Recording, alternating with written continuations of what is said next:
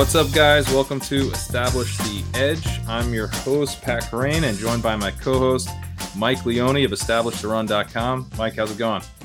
I'm doing well. We've got a great show. We're having a guest on this show to talk 3-man and 6-man best ball leagues. Before we get into that, though, we'll recap the 1K best ball that we started. I forgot exactly where we left off with last week's podcast. I think we had gotten through the Mark Andrews pick and our decision there to start with Saquon at 3, which we were happy about. And then at the 2-3 turn where we were a little unsure, we ended up going DeAndre Hopkins and Mark Andrews. Since then, we've made several more picks. Yeah, so most of this episode will be focused on 3-man and 6-man best ball strategy. We've got a guest that we really dive deep into those formats on. So I guess we can say it's Peter Jennings. Yeah, it'll be in the show notes. Yeah, you can know this. Yeah. I don't know why I'm being coy about it. Yeah, I kind of followed your lead there, but you're right. We don't need to be. My fault. So we'll have Peter Jennings on in just a few minutes here to talk to us about that. And he just has so much awesome knowledge to share on that. And what's cool about talking to him about 3 and 6-man stuff is that there's things that we obviously figured that would come up, like how do you handle quarterbacks? How do you handle tight ends? We get into all of that, but there's lots of stuff that he's thought about that we never would have thought about if we hadn't talked to him. So it's a really fun discussion. I think you guys will really like it. But yeah, let's talk a little bit about our best ball draft here, the 1K best ball we're doing on DraftKings. Yeah, so we did Mark Andrews, and then we I guess recap up through, because we're currently on the clock. So I'll throw it back to you, Mike, to recap us through where we're sitting right now. The end of round 4, and this has happened to me twice, and I've been sort of burned on it twice, but end of round 4, we had a choice between Metcalf and Terry McLaurin, and we went Metcalf, hoping maybe we could get Lockett coming back and set ourselves up for a Russ double stack and hope they let Russ cook. But Lockett went after we took Metcalf before it came back to us, and McLaurin went. So that was a little bit of a bummer, but we still got Cortland Sutton, who we're high on. So, still felt good going receiver that turn. There was nothing at running back. By doing that, we basically said we're probably going to do the anchor running back strategy where we have Saquon, and then we're going to assume he's 90% of our weeks, and we're just going to have to fill that second running back spot with a few guys late. Highly doubtful one of the high-end running backs last the 7-8 turn. And that was the to the 6-7 turn. And that was the case. Those running backs, the one running back that fell to us was J.K. Dobbins. And it was somewhat tough passing on him, but we took DeAndre Hopkins in the second round, and Kyler Murray was sitting there for us, and Christian Kirk was out there. And that's where we ended up going Kyler Murray, Christian Kirk, and getting this really elite double stack. And then 8-9 comes around, and again, Zach Moss may be in contention, but very clear the running backs here aren't good. And doing enough of these DraftKings best balls, the receivers are going to start to go. So we felt really good going Jalen Reagor and CeeDee Lamb here, getting a ton of upside. And we end up with this modified 0 RB build, which again, I think fits a little bit better for DraftKings than Underdog, given the full PPR scoring and just the way the market seems to draft there. So now we are on the clock at the 10-11 turn. Yeah, and I don't mind. I think we've made some reaches through this range. Kirk at 701, I think you'd say is a pretty big reach. You could argue that both Reagor and Lamb were a bit of reaches at 812, 901. But I think in all three cases, we're at the turn. So you got to think, is Kirk going to be there at the 812? If he's the guy you want, then you should take him. If he's not going to be there at the 812, you can't really. I think it's a mistake to let ADP drive your decisions. Like, who cares if if he typically goes in the early 8th and you're taking him in the early 7th? If he never comes back to 812, or very unlikely to, then you get your guy. So we kind of made 3 of those picks, because I think you could say Reagor, he could maybe even fall to the mid-10th, but he's probably not getting a 10-12. Same for Lamb. And those are guys that we're just really psyched about. I loved when you were messaging me like saying let's get Rager Lamb here, and then I think structurally it might have been a better move to go Rager Moss, except Moss goes on that turn, so you go Rager, then Moss got taken. And sometimes I kind of like when that happens, when I know it's like, well, we don't have a choice, we can take the guy we were more excited to take anyway. And I mean, with it being 3 wide receiver and a flex and full PPR, we're starting to see since then, Brashad Perriman goes, McCole Hardman goes, Emmanuel Sanders goes, Ruggs goes, Watkins goes, Deshaun Jackson goes. So guys that we clearly like less are going as people have to fill out wide receiver. And it's also easier to bank on the longer term upside of the season with a Rieger and Lamb when those guys are literally, drafted to our bench because we went so wide receiver heavy early. So, but here at the 10-11 turn, we do need running back. And this is where it's tough. I've heard differing opinions on Kerryon Johnson, but I'm at the point when he's falling to 10-11 in these builds where you actually need usable weeks out of the gate that even a week ago, I thought he was fine here, but now we're at a point where DeAndre Swift has missed practice for an entire week. So by ADP, he's the best running back available. I don't think he comes back to us.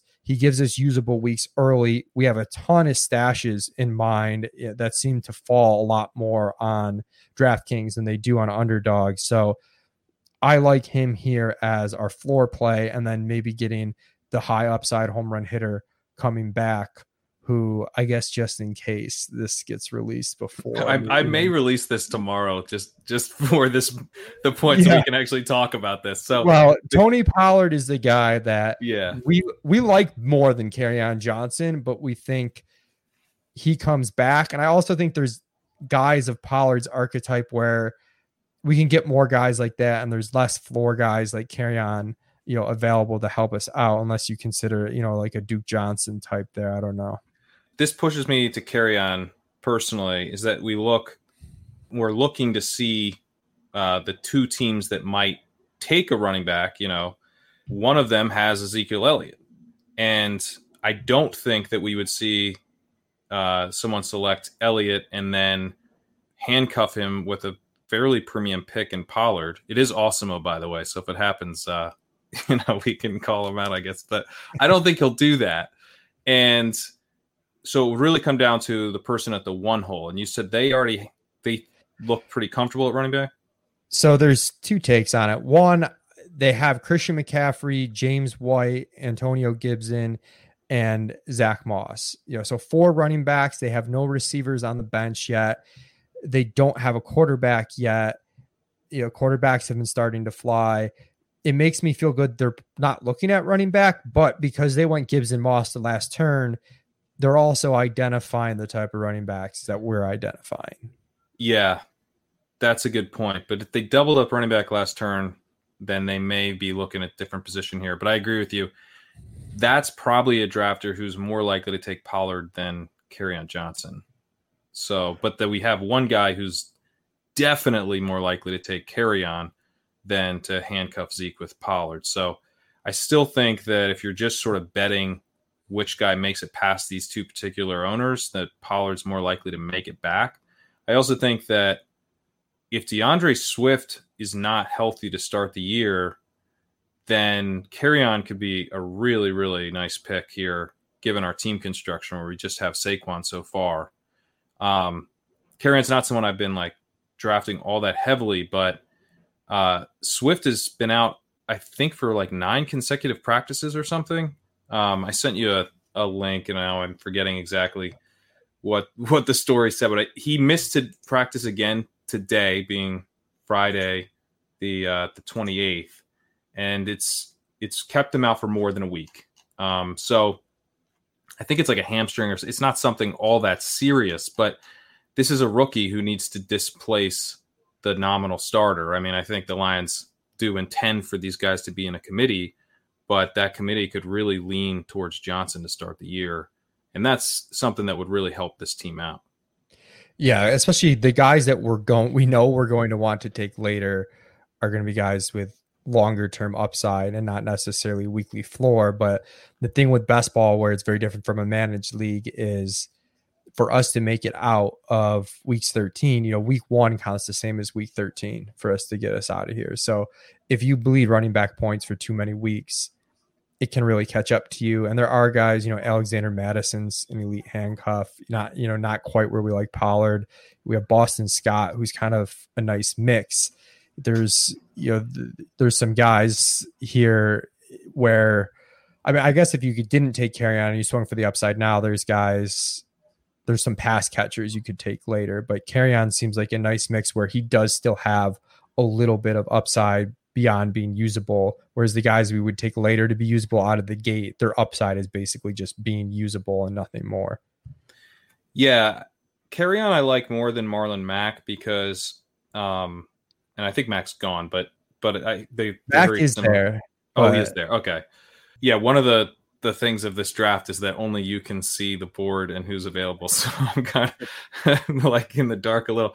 But Mack to me is not in the mix, and it's because I think that even if Swift is as good as he's been promised to be, that he may just steal the passing work completely, but the Kerryon could still have some of the goal line upside. And with the best ball format, like when he scores touchdowns, like he'll get slotted into our lineup. Where in a managed league, obviously, you're just kind of playing roulette with those touchdown weeks. But I think Matt could get completely displaced by Jonathan Taylor by the end of the year to where he's like a backup.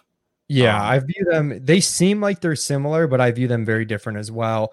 And the other thing too is you've got Hines in the Colts backfield. So yeah, a healthy Jonathan Taylor and a pass catching Hines versus a somewhat injured DeAndre Swift. And I guess they still have Ty Johnson there. Is that who it is? They have Ty Johnson, but he stinks. They got this guy Huntley in the 5th round, who is a pass catcher, but he hasn't made too much noise. They got rid of McKissick. So I think they'll probably, just because it's the Lions, they'll probably like mix in someone and won't let Kerryon have a huge workload. And they're a little bit worried about, I think, preserving his health. So they won't load him up week 1. But he could have 100% of all the goal line touches, everything inside the 20 could be all Kerryon. And then, he'll have a much easier time of it getting to, 2-3 receptions in those games if Swift isn't healthy as well. Yeah, Mac might be, 8 carries between the 20s and no receptions, out of the gate. Exactly. Yeah. All right, so I think we feel good about Kerryon here, and then we'll have to figure out. Well, it'll be easy if Pollard comes back to us. We take Pollard because those two are such a nice combo. You get the early season touches and then potentially this late season breakout with Pollard.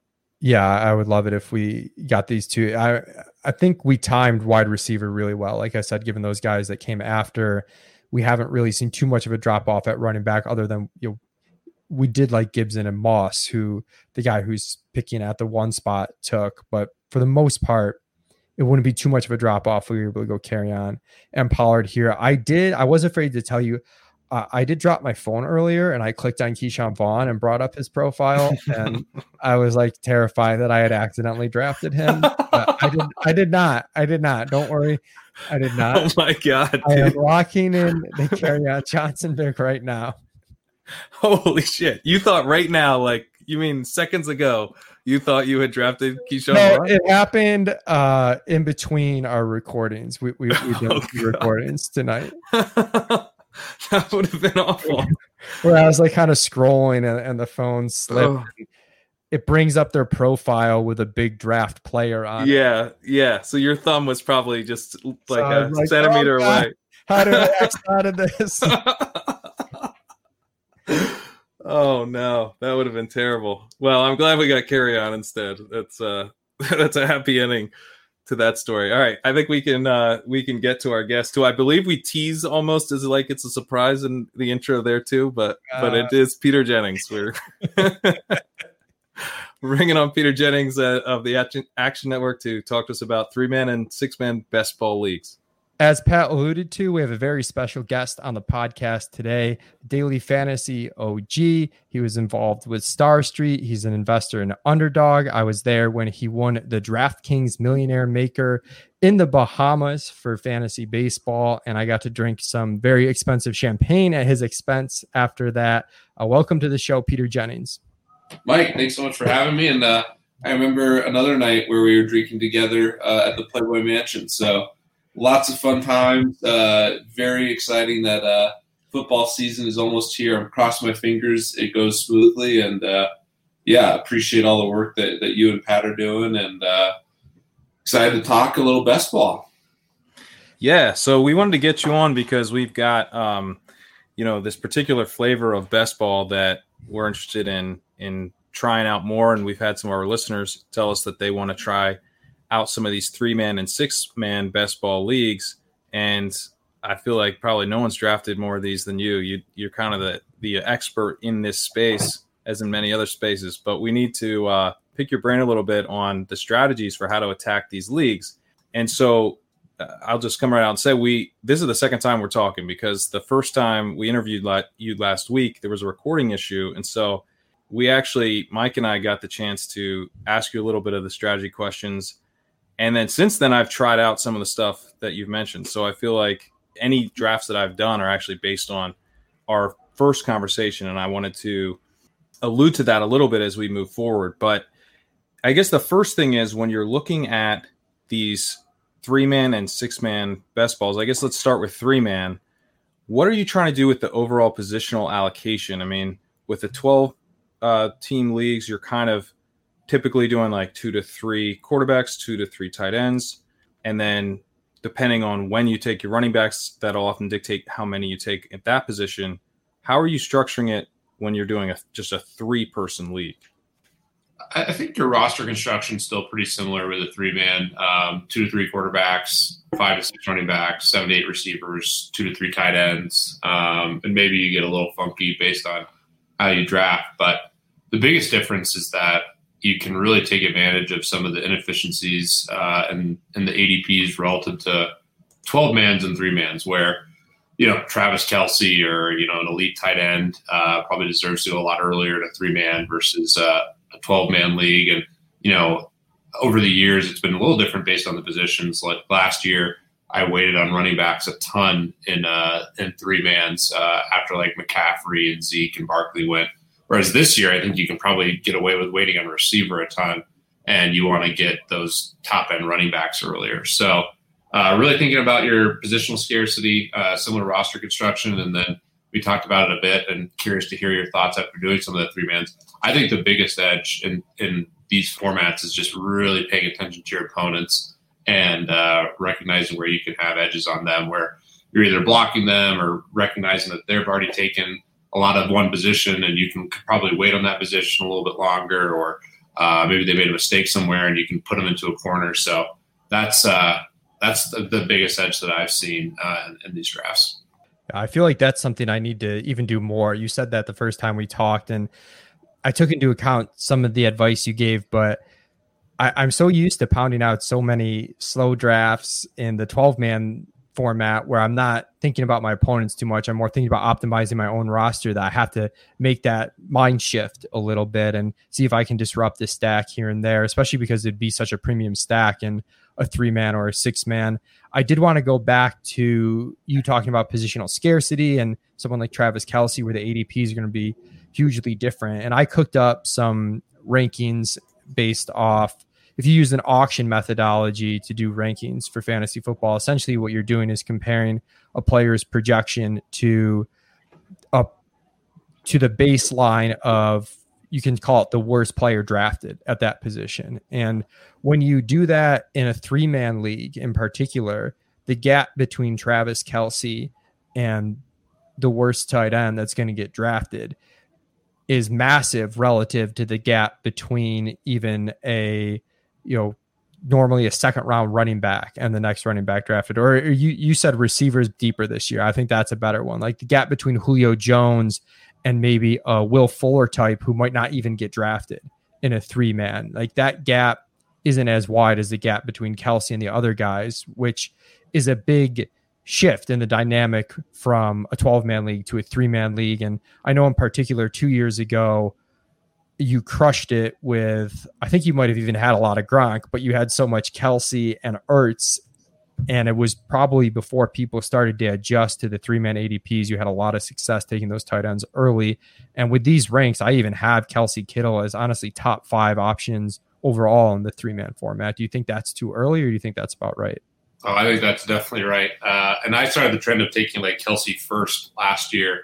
2 years ago, though, it was a joke. I mean, I had a crazy ROI. I mean, I won the tournaments too, or got first in one of the tournaments and second in the other. So that boosted quite a bit. But even my cash game stuff was close to 100% ROI, which is not even close to sustainable. But I do think there are some really, really big edges a couple of years ago. And there's certainly still edges now. And as the format gets more and more popular and more casual people get in, if you're grinding these, I think you'll have an edge. Tight end premium and the 3-mans definitely was taken into account by a couple of the regulars last year, much more so than the first year. But even now, I'm just seeing less people do it. I do think, last year I really felt good about taking Kelsey 1.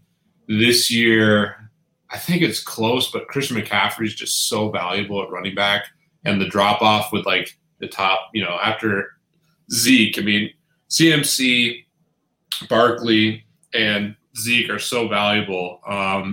Just given what we saw from Kamara last year and kind of that next tier of running backs, that it's a lot closer than it was in the past. But yeah, those tight ends I think are really valuable, and you want to make sure you get one of them in the first couple rounds, because the drop off is severe. And the worst case is that you don't end up with, any of the 3 or 4 top tight ends, because then, you're really in a bad position and you kind of have to wait for those guys. And like we just talked about, I'd much rather be drafting a Calvin Ridley type, or even Will Fuller, who, he's not going in many 3-mans, but I actually think that's probably a mistake. I think Will Fuller is like kind of the perfect distribution type receiver that you'd want for like your 7th receiver on a 3-man roster.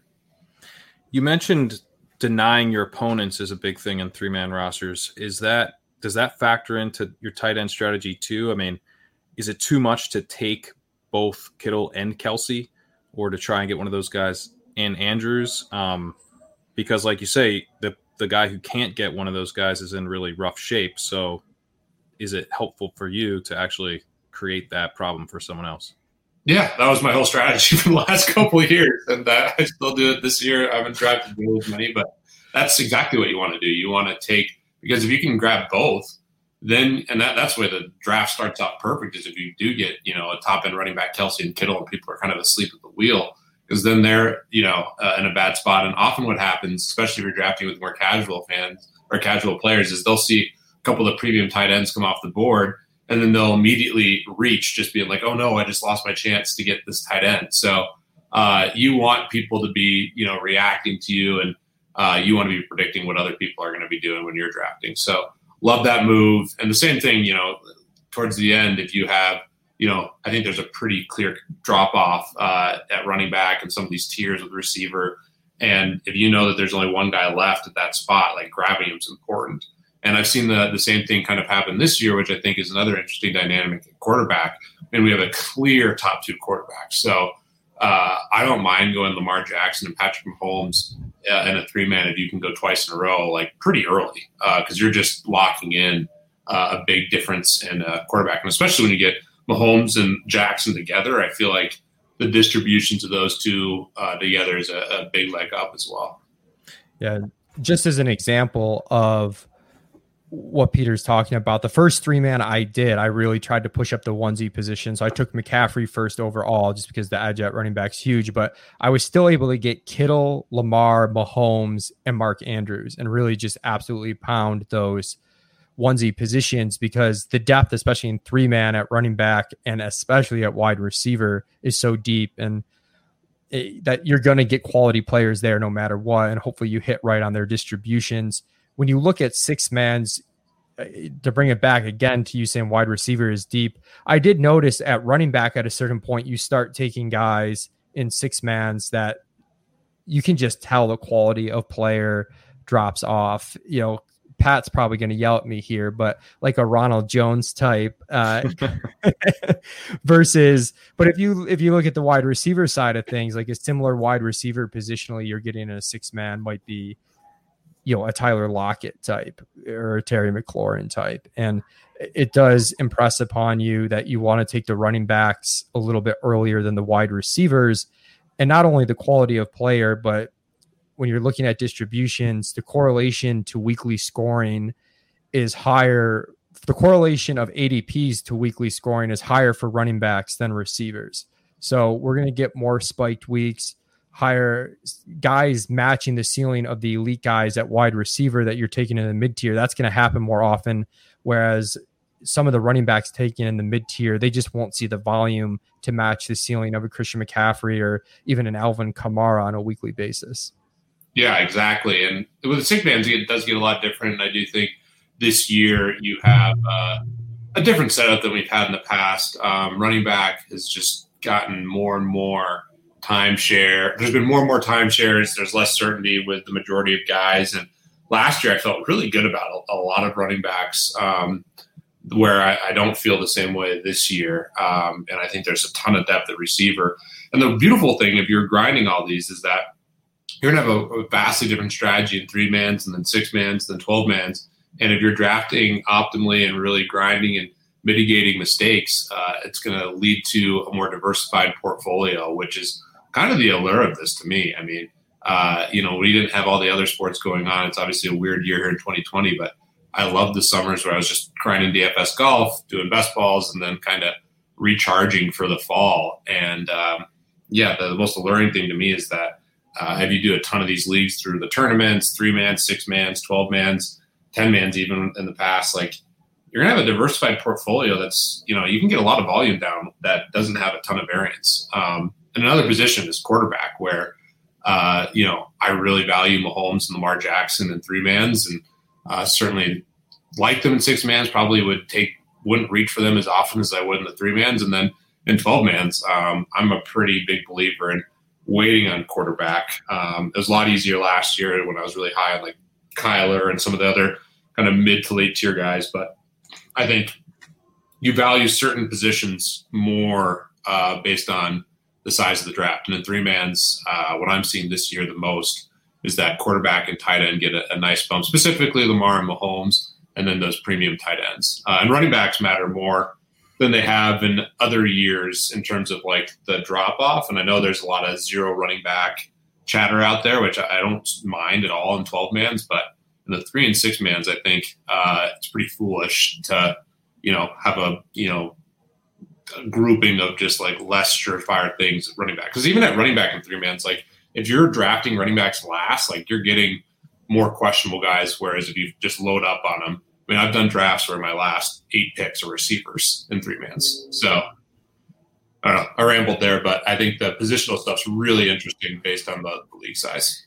No, for sure. Where are you at on the mid tier of quarterbacks in 3-mans and 6-mans, like Dak Prescott, Kyler Murray, Russell Wilson, like those dudes? Are you reaching at all?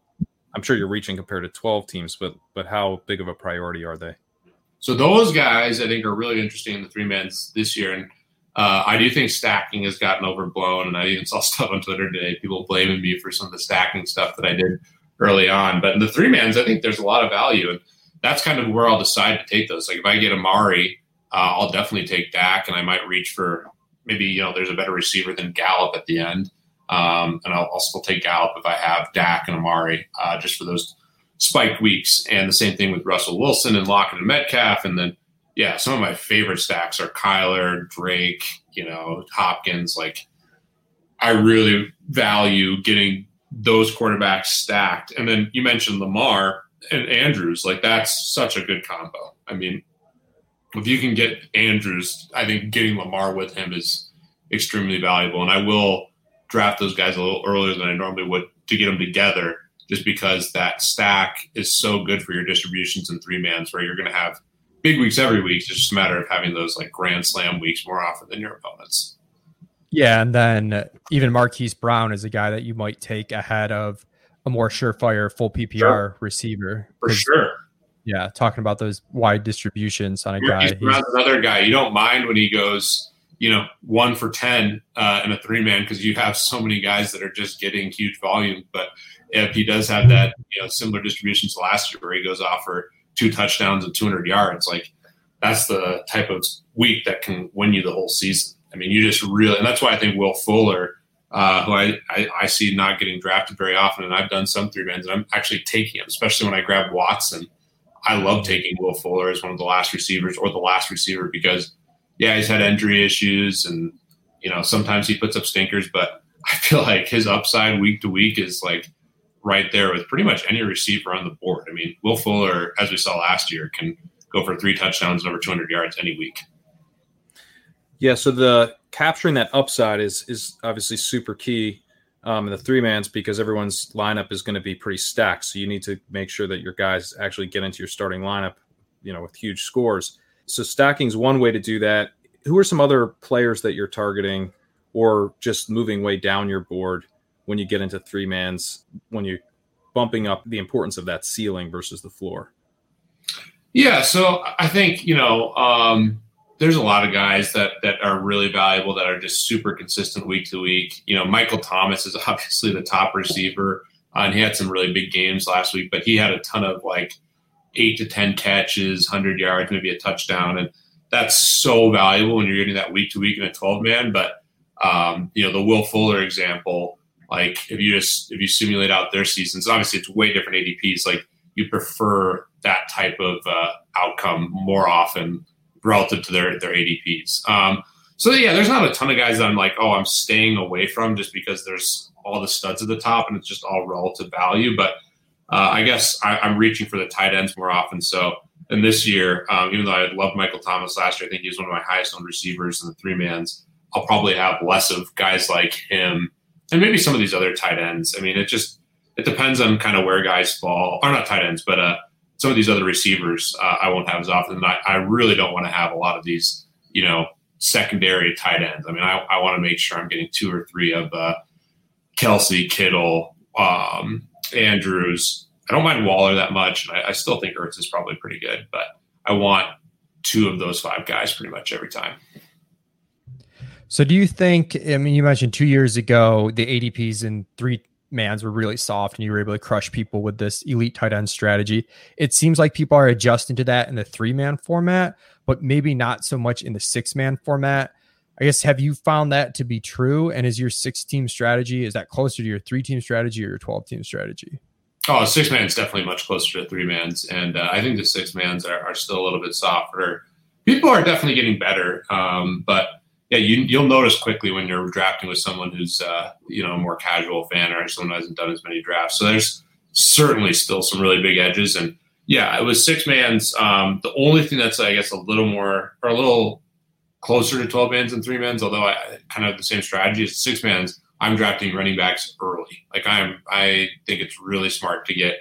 I want one of the premium tight ends, and then I want to make sure I have good running backs. And a lot of 6-mans, I think it's pretty optimal to get 5 running back studs, ideally who don't have any same bye weeks, and then make sure you get 8 receivers, and you can draft almost all those receivers at the end.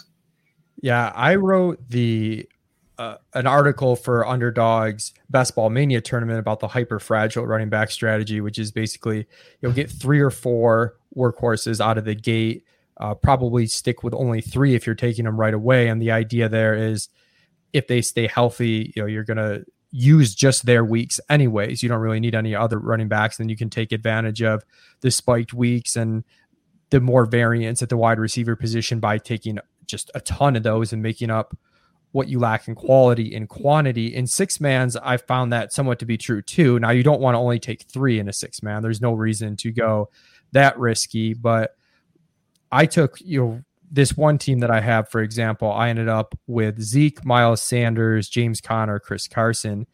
And I tried to hit those early because then you start to see running backs, like I mentioned, Ronald Jones, James White, Matt Breida, these guys that just don't have these ceilings as the other guys going at the time that wide receivers like Christian Kirk, Brandon Cooks, Jalen Reagor, Marvin Jones are going that do have these big ceilings.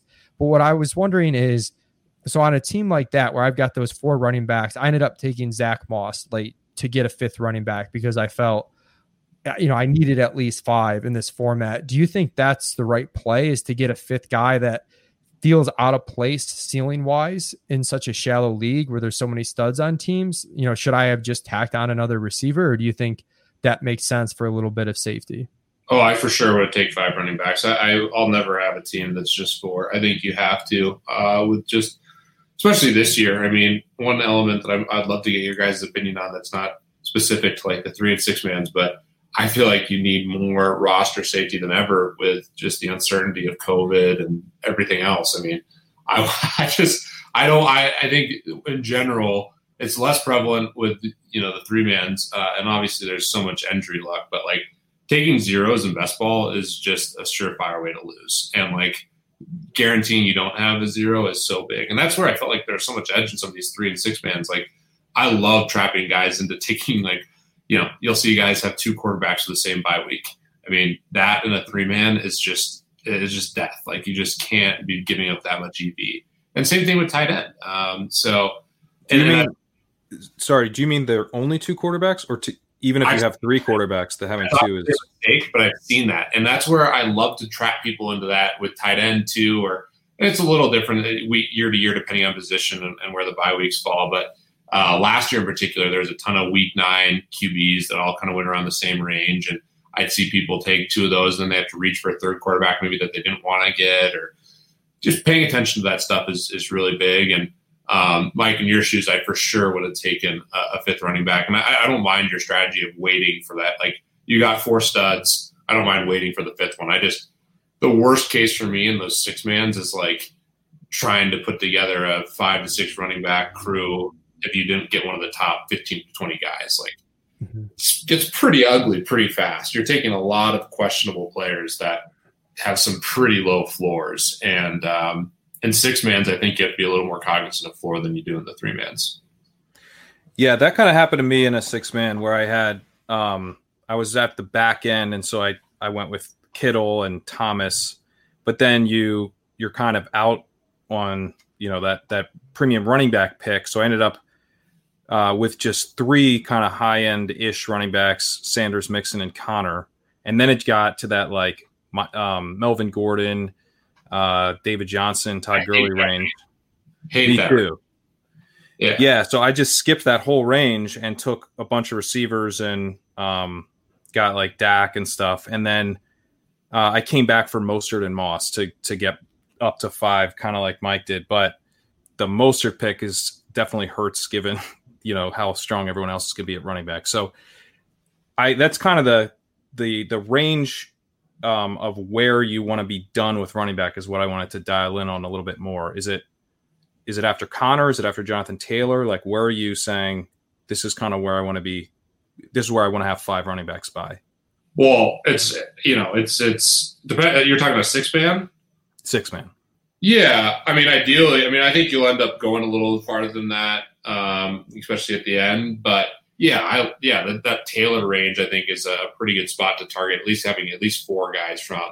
And a good way to think about it is the more of these you do, and you're going through these drafts, like think about who you want to be taking in those certain ranges. I mean, Pat, you just explained it perfectly in the way that I think about it. It's like, okay, I know all these running backs, the Melvin Gordons of the world, David Johnson's going to be there. Then there's all these receivers that I love taking, or there's some quarterbacks I don't mind taking. So when you're projecting out the draft in a 3 or 6 man or whatever, like the ranges and where you're going to be. Like you want to set yourself up so you're taking the positions that you want to be taking there. So for me, it's like, okay, early, I want to make sure I get 1 or 2 tight ends. Then I just want to make sure I get a ton of running backs. And then I don't mind, especially in 6 mans. I mean, there's tons of quarterbacks I feel good about. If I draft quarterbacks really late, I'll take 3 guys that I think complement each other well. I certainly don't mind taking receivers late. I think there's a ton of high ceiling guys that are going, when you're a 6-person draft, 108 guys are getting drafted. So you just look through kind of the ADPs and where players are going to be. I feel very good about that. I do not feel good about drafting running backs in that mid-tier. So you can kind of figure out, and after you do a lot of these, like, okay, this is the range that people go in, and I want to make sure I have X amount of players at this position, so I'm not drafting in this dead range where I don't want players from. Yeah. So it really feels like from the transition from 3-man to 6-mans that quarterbacks up top lose the most value and running backs probably gain the most value. Do you think that's accurate? I do, because I love Mahomes, Lamar Jackson. Obviously they're a tier by themselves, but to me that tier and the 3-mans is worth so much more because the running back depth that you're going to get, you're getting all studs. Like the last guy you're going to draft is like Connors, right? Like it's just, that's for me anyways. So, the running back differential, you're not having to dip into any of those more questionable guys. So the high end quarterbacks have a more value. And in the 12-mans, I'm definitely waiting on quarterback almost always. And in the 6-mans, I'm much more willing to wait. I don't mind grabbing a Dak or Kyler or Russ if they fall really far and it stacks up well with my team. But I don't mind even waiting past that. Like I love Matthew Stafford. I don't feel bad about Matt Ryan. There's a ton of. We can go through the list. Like I don't mind waiting on quarterback at all in the 6-mans. Right. There's 18 quarterbacks getting taken probably if everybody takes 3. Exactly. And yeah, I feel good about those guys that are in the 12 through 18 range. Like especially if I can take 3 of them and I can match them up with my team. Right. You're going to take 3, whereas in a 12-man, sometimes you need that roster spot elsewhere because you're not getting the security early on the skill players that you are in a 6-man. So that makes a ton of sense. Yeah, I think that's just the name of the game. And that's, again, it comes back to what I think is so fun about this and so fun to grind. And if you really work hard and, you're doing a lot of these, it's just, you end up having a great portfolio because you end up being long certain guys and the 3-mans, maybe you're short those players like a Lamar and Mahomes in the 6-mans and you don't have much of them in the 12-mans. And it can kind of balance out where you build that portfolio of players that you really want. And that should smooth out the variance for your results. I want to get a little bit more. Oh, go ahead, Mike. Well, I was just going to say it's so dynamic in best ball. Like I think people who don't play best ball think of it more as a crapshoot. Why would you play fantasy football that way? But the truth is the strategy is even more dynamic. Each pick really changes the construction of your team and what you're doing. And I think that is even more true in best ball than it is in managed leagues. So I just want to point that out. But yeah, Pat, what did you have? Yeah, I just wanted to get more into the strategies for disrupting your opponents. Just to get a little bit more of your thoughts there. So I guess with disrupting stacks, like how you're trying to get your own stacks in place, but then you're keeping an eye on your opponents to see, that they might have this, a quarterback that they've already taken 2 pieces from and you're going to steal that. Like, how are you waiting, trying to get your own stacks versus screwing up your opponents? And is that more important to you in 3-man or 6-man or kind of equal? They're both important, but like the 3-mans, I think like a Kansas City onslaught is like an ideal stack. Like I have quite a few, Mahomes, Tyreek Hill, Kelsey, and then, you're getting, before it was easy to get Clyde Edwards-Helaire too, and now he's moved up. So it's a little trickier. And when I do get those guys, I might even consider like a Sammy Watkins, which would be a huge reach in a 3-man, but I wouldn't hate it just to have like that full Chiefs onslaught. And if I see someone starting to build a Chiefs onslaught and I'm in a 3-man, I do not want that. We know how good Mahomes is, and especially with how many touchdowns he can throw in a week, those spiked weeks from that Chiefs combo is devastating. I mentioned Lamar Jackson and Andrews. That's a stack I do not want to be competing against. I want those for myself, and I try to disrupt those. It's a little trickier to disrupt the Kyler to Hopkins or, the Seattle stacks or the Dallas stacks, but I pay attention to it. And if it's close, then I'll certainly try to disrupt it. And I definitely want to be taking advantage of those myself. I think that's the key move.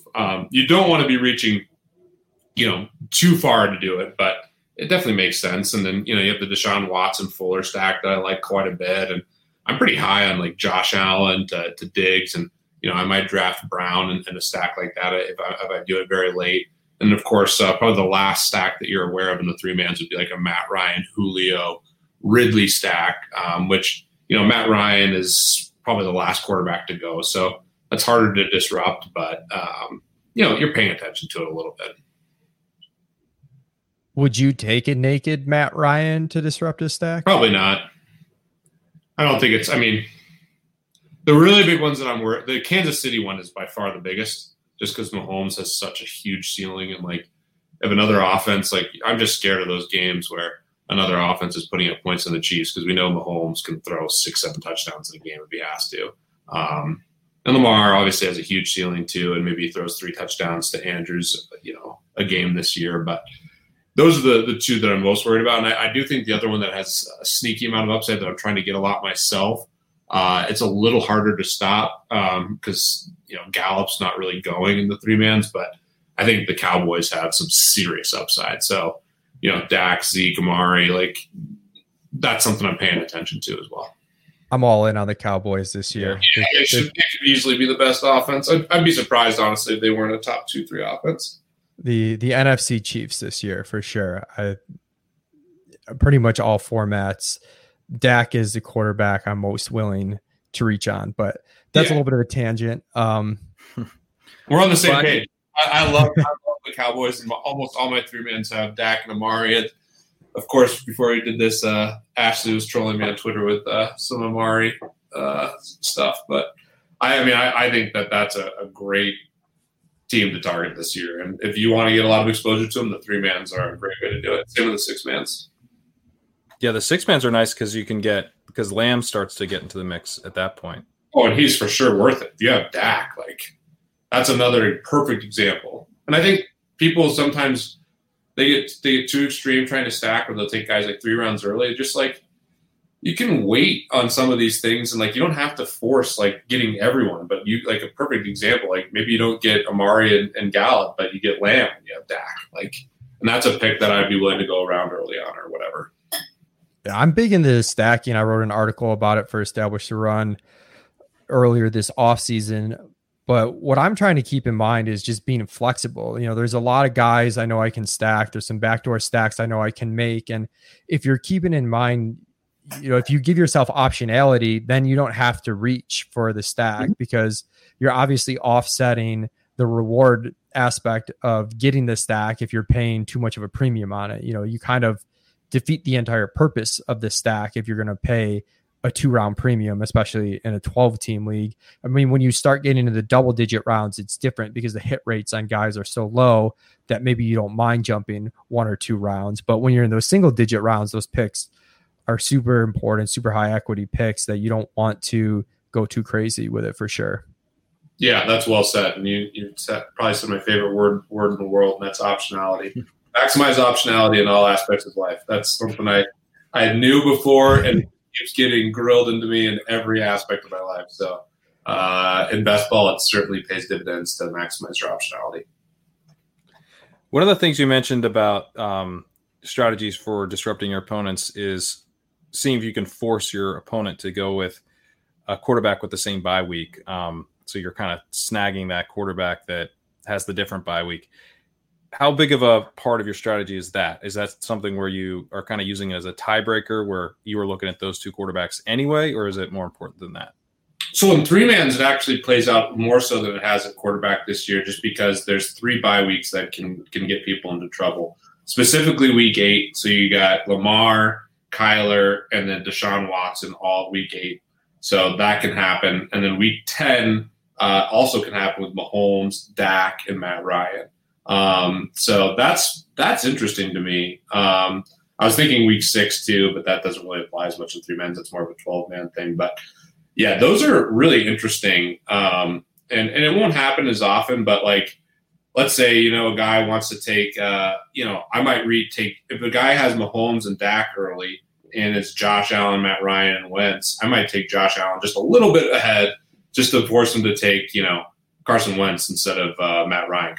And you're also hoping, because I do see this, it's a dream scenario if that person takes Matt Ryan as their 3rd quarterback. They don't necessarily need one, but if they do the 3 week 10 guys, that's great. Or what will happen sometimes is, a guy will go Lamar and then Kyler Murray and then not realize that they need another quarterback. So that's just something to pay attention to. It's a little harder to force people into it, but unfortunately it doesn't apply at tight end as much this year. I mean, you have Kittle and Ingram together. You have Kelsey and Hayden Hurst together, but I mean, Hayden Hurst isn't going in the 3-man. So But it's something to just really pay attention to. And I've seen people make a lot of mistakes with their bye weeks over the years, and especially in the 3-mans. It's just another little thing to pay attention to. So we've hit on 3-mans and 6-mans quite a bit, but as you noted in the intro, you had success winning one of the bigger tournaments 2 years ago in best ball. Do you have any specific strategies, or I guess just any advice for people playing the Underdog Best Ball Mania and tournaments like that? So I thought an underrated thing last year was stacking up the games for the tournaments, especially with the top-heavy prizes. I still think that there's something there that's become prevalent in DFS. The game stacks has become bigger and bigger. Obviously, it's tough. You have to get there to win, but especially when it's really top-heavy, like the $1 million to first prize pools, like I'm willing to take on that risk. Yeah, and I think the thing now is like maybe zig when others are zagging so much. I mean, stacking's gotten so big, and people are reaching so much. I still think it's important, but I think that kind of the way people are attacking these things now, and one of the worst things is if you're drafting against people who know who you are and know some of your tendencies and try to disrupt your stacks. Like, just draft a lot of the best players. Like, it sounds so simple, but I feel like people are getting farther and farther away from that. And I used to prioritize like upside and stacking so much because I thought people weren't doing it. Now it feels like it's swung really hard the other way. And I still want to take advantage of it when I can. But like you said, Mike, I want to maximize optionality. And I also think there's probably some value in just like drafting the best players, which you're always doing to a degree. But I feel like it's swung hard. I'd be curious to hear your guys' opinion. Do you think right now people are prioritizing stacks too much? I mean, some of the things I've done, I've seen people taking like guys they want to stack with like 3 or 4 rounds early, which to me, that seems like a big mistake. I think there are people. Yeah. I mean, kind of like I said, when you're in those single digit rounds, you can't be taking guys 2 rounds early. I mean, maybe a round early, half round early. When you get in the double digit rounds, the hit rates are low. I don't mind it as much. Right. For me, the hard part for me is if let's say I see Tom Brady, who I'm really high on. And this happened to me a couple of times with Brady specifically. It seems like his range of outcomes in terms of where he gets drafted is pretty wide, but he was there in round 13 in an underdog draft, and I didn't have any bucks. And I thought Brady was by far the best quarterback on the board, and I needed a quarterback. That's where I don't know what to do. Do I take Brady? I mean, I guess I can take Brady, OJ Howard, Scotty Miller. Do I need to force that? Get your OJ Howard shares. That guy cost me a house last year. So, like, what would you do there? Would you take Tom Brady there if he's clearly the best quarterback? I think I would take Tom Brady there. I mean, and also, like, I don't mind. Like, you don't have to your whole team doesn't have to correlate. Like, you can, right. You can ideally you take Tom Brady there and then you build some other stacks, right? Like, that's kind of what I envision. Although Tom Brady is like the example where I feel so much better about stacking him because, like, how many rushing touchdowns is he going to get? Maybe he gets a couple quarterback sneaks at the 6-inch line this year. I don't know. I will say one thing where I feel like people do this the exact wrong way or think about this in the wrong way, but the correlation, in my opinion, matters more in smaller fields because you don't have to have a perfect team, right? So if for example, Pat and I are in this 1K best ball league where if you make it out of the 12-team league, you're facing, it's 4 team tournaments, right? Instead of 20-man tournaments, which some of the other best ball tournaments are once you make it to the playoff weeks, 14, 15, and 16. If I'm in a 4-man tournament and I have a Dallas stack and they do well, maybe not super amazing, but if they do well and I'm double stacked, I have a huge edge on the other 3 teams. I don't need to hit the nuts at my 3 wide receiver spots. If I'm competing against 20 other teams, I might have to hit the nuts at my 3 wide receiver spots. And stacking increases the chances of multiple players from the same team hitting, a 75th percentile outcome, or especially if it's when you're getting to multiple receivers, maybe a quarterback and receiver, their 99th percentile outcomes are lined up together. But, CeeDee Lamb and Michael Gallup probably aren't both hitting their 99th percentile outcomes together. They might be more likely to hit their 75th percentile outcomes together because the offense is rolling. So I feel like people kind of mistake that when they say, oh, you have to stack, you have to get this correlation, and because it's a big field tournament. Well, in a big field tournament, you might have to have the top scoring 3 wide receivers, and they're probably not going to be on this same team and the exact same stack. So I don't know. Do you agree with that, or how do you see it? I think that's interesting. I have to think about it a lot more. I mean, it just shows, like, you think about it off the top, and the correlation just helps everywhere.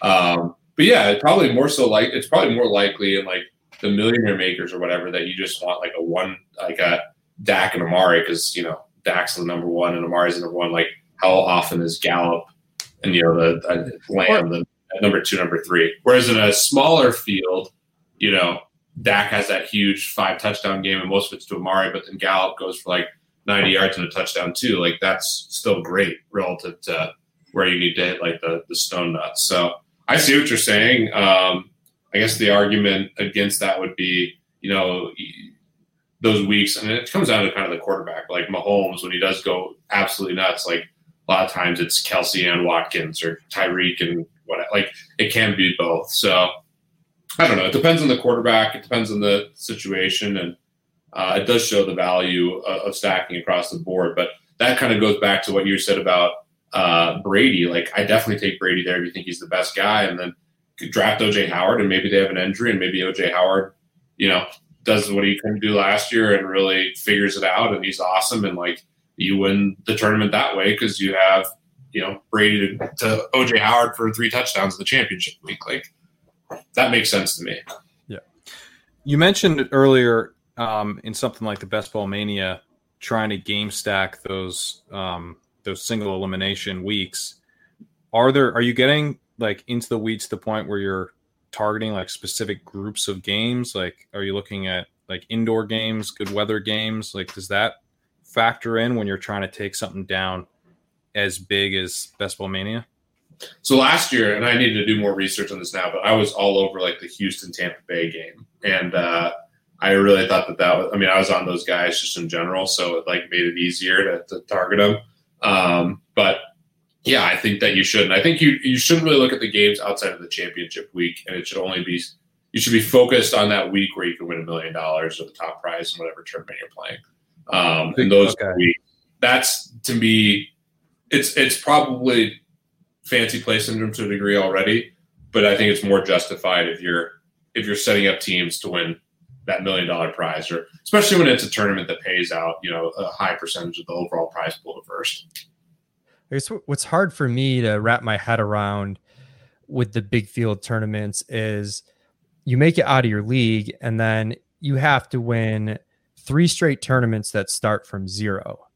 And that seems like such a tough task that I almost feel like people tend to overthink the strategy that they need to win the playoff weeks and the tournament weeks, when really the edge in these is making as many teams through at a much higher clip than other people. I like just getting them in there. It seems like you do think there's a decent edge in building teams correctly for the playoff week specifically. Yeah, well, yes and no. I agree with you. I think overall you should be thinking, how can I minimize zeros? How can I have a high ceiling but also a high floor?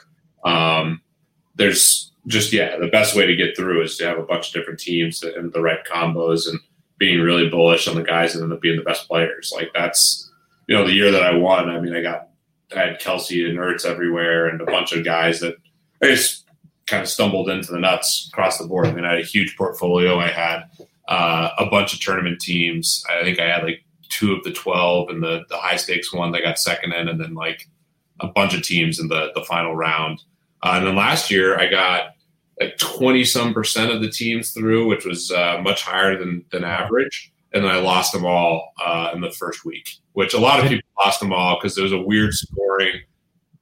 The teams that I had specific types of teams that all got through, and that just bricked hard in the playoffs. So I do think you end up with correlated teams, and that's probably the best way to give yourself a chance, is just having like that core, and then like hoping that core does well in the playoffs. And specifically with that core, where I do think there's a small edge, I don't think it's a big edge, is potentially stacking up some of those games in the final week. You needed Adrian Peterson last year. just real quick, because you mentioned having Ertz and Kelsey and those on a lot of teams. I just last night sent a draft to Pat where I was like, I started with a tight end early, but maybe it was I think it was Andrews and Ertz was the pair that I ended up getting because their ADPs. I think Andrews is a round 3 type player, definitely round 4. I've seen Andrews last to the end of round 4 lately. I've seen Ertz last to the 5-6 turn. Are you cool taking those 2 tight ends early, even though obviously you're pinning down having to use one of them in your flex spot? I am for sure. I do think it's interesting the 12 man's I'm really bullish on like Hawkinson, for example. I like Goddard a lot last year. I think there are a couple guys in these 12 mans that I'm willing to gamble on more so than the 3 and 6 mans. Although Hawkinson, I definitely would take in the 6 mans now. Are you guys high on Hawkinson? Yeah, I'm really high on Hawkinson. Yeah. Okay. All right. But to your point, I think tight end is just a neglected position. And I think it's really important to get high ceiling guys. So I'm totally cool with it. The last thing you want to do from my perspective is draft like the Jack Doyles of the world, or I honestly, I've done less drafts this year and I've prioritized tight ends so much. Like, I don't even know who like I would be taking if I was waiting on tight ends on some of these guys. Like, it's, I don't know. Tight end's a really, really tricky position. I guess Noah Fant, I don't mind. I still think Goddard could be good. Herndon could be good, but like, I certainly don't want to get down into like the Jack Doyle, Irv Smith, Gerald Everett, OJ Howard burned so much money. I guess I don't hate that, but like, I don't want to be drafting those type of guys. Like, I want to be living at the top, ideally with the Kelsey, Kittle, Andrews, Ertz, Waller crew as much as I can. And then Hawkinson's really moving up for me. Yeah, I'm with you. I don't tend to get past Fant and Herndon. Those are like the last guys that I do. Yeah. You just can't match their ceilings. Like, you can make up for the ceilings sometimes at wide receiver, again, with quantity, with stacking and correlation. With tight ends, in weekly managed leagues, it's different where, the opportunity cost and whatnot, maybe you don't need a high end tight end as much, especially if it's just a 12-team league. But if you're trying to win a huge tournament and you need, close to the nuts construction, like you said, Jack Doyle is just not going to have those spiked weeks. Like, he just can't match a Kelsey week. He just physically can't do it. Whereas, you could get a Deshaun Jackson, of course, 100-yard, 2-touchdown game. Like, that can happen. Be an absolute monster this year. Like, I haven't followed too closely what's going on with like Robbie Anderson, but like, we've seen that guy go ham before. Like, just go and like a bunch of these guys down at the bottom, like at receiver, like there's huge ceilings to be at. Yeah, maybe Larry Fitzgerald and this whole Raiders situation receiver doesn't look good for Renfro. I mean, he was their best receiver last year, so I imagine he's still in the field, but that's a guy I'm probably not looking for as much in best ball. Maybe he makes a little more sense in the 12-man, but like, yeah, you go through the list at wide receiver, like the guys that have over 100 ADP, and there's some studs, like John Brown, 107. John Brown was a beast last year, and he has a ton of upside week to week. I mean, he's a burner. He can score 60-yard touchdowns like at any point. So, like, to me, there's huge ceilings there. Running back, I really think it's important to get a lot of, especially this year, a lot of these studs. And then I would wait. I really hate that like dead range, the Melvin Gordon, Le'Veon Bell, David Johnson. Now David Montgomery's hurt. You have the Lions backfield, which is a mess. I don't feel great about Mark Ingram. Mostert, I know you drafted Pat. I'm not. I don't ever draft him. Yeah. It's like, I don't want that many guys there. I mean, some of them have ceilings, but I'd much rather draft the top end guys and then gamble later on some of these guys, something happening. Like Tony Pollard, someone that I was all over last year. I love Tony Pollard again this year. I know his ADP is starting to move up and up, but like, I'd much rather gamble on that type of player who has a high ceiling but a low floor than like kind of that mid tier, which I think I see a lot of people just load up on a lot of these middling guys. And to me, that's the antithesis of how you want to play basketball. That actually makes me really happy. I hate drafting those running backs, so if I can play a new format where I can also fade them, I'm intrigued by that. I do want to ask you one last thing.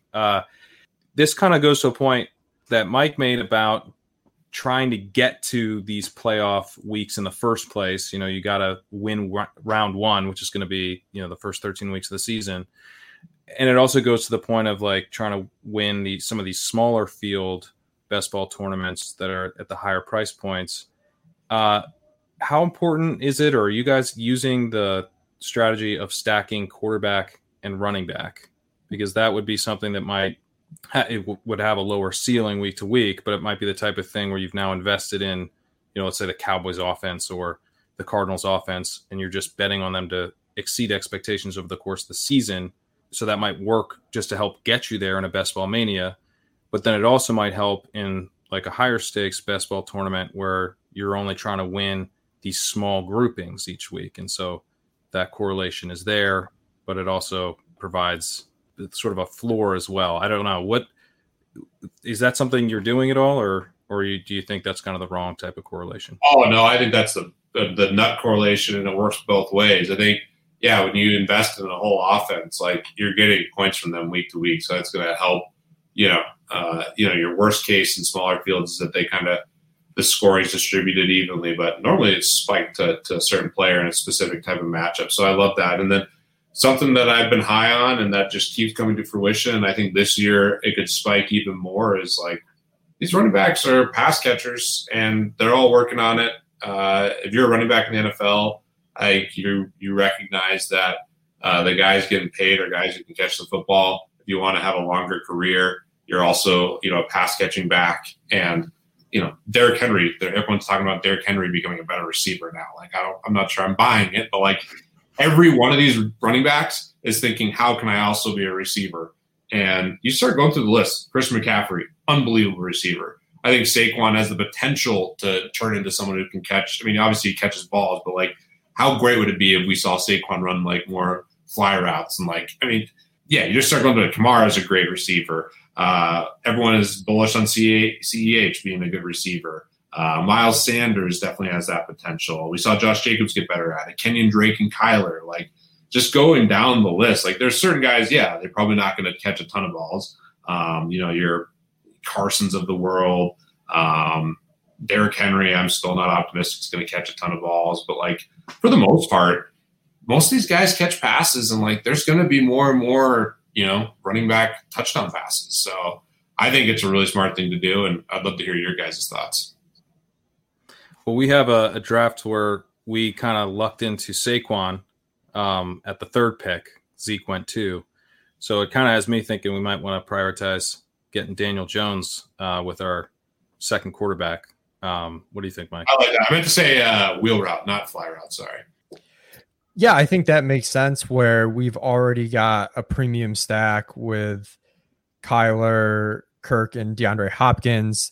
And now if we could take a second stack that sort of, we have a little bit more of a built-in floor because Daniel Jones is going to have some big weeks because he can rush the football, and they're just going to, I think, throw a lot, and hopefully all those guys are healthy. And yeah, I think that makes sense where you get a little bit of a floor because it's going to be distributed who scores the touchdowns a little bit differently. But there's also some upside correlation where Daniel Jones, if they're behind and throwing a lot, there could be a lot of dump downs to Saquon, and Saquon can have a couple of receiving touchdowns. So I think it's fine. I feel like I don't know if I'm going out of my way for that, but I do sort of see the merit of you want to even out, some of your roster. We've already got a lot of upside built in. We can even it out by taking a quarterback, running back on the same team where we think they both have decent ceilings. Maybe they're not super correlated together though. Again, the 3-mans, I love getting like Kyler and Kenyon Drake together. I think those two are a perfect complement. I think Kenyon Drake is like the epitome of like, for that team, like the floor and ceiling. I mean, he was awesome last year. I mean, he caught a ton of balls, and I feel like he could just go ham catching passes this year. And it's just great playing. I mean, Kyler can buy time, and he could be, it could be a play where he's not supposed to be in the passing game. Kyler scrambles around, and then he gets open. Like, I love situations like that. So there's certain running backs I think obviously have more value in terms of upside with correlation with the quarterback, but that built-in floor is really nice with a lot of these guys too. Awesome. All right. Well, this has been absolutely fantastic. Thanks so much for joining us. Everyone make sure to follow Peter on Twitter at CSURam88.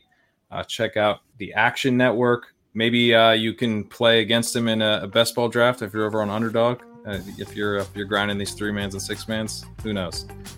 Peter, thanks so much, man.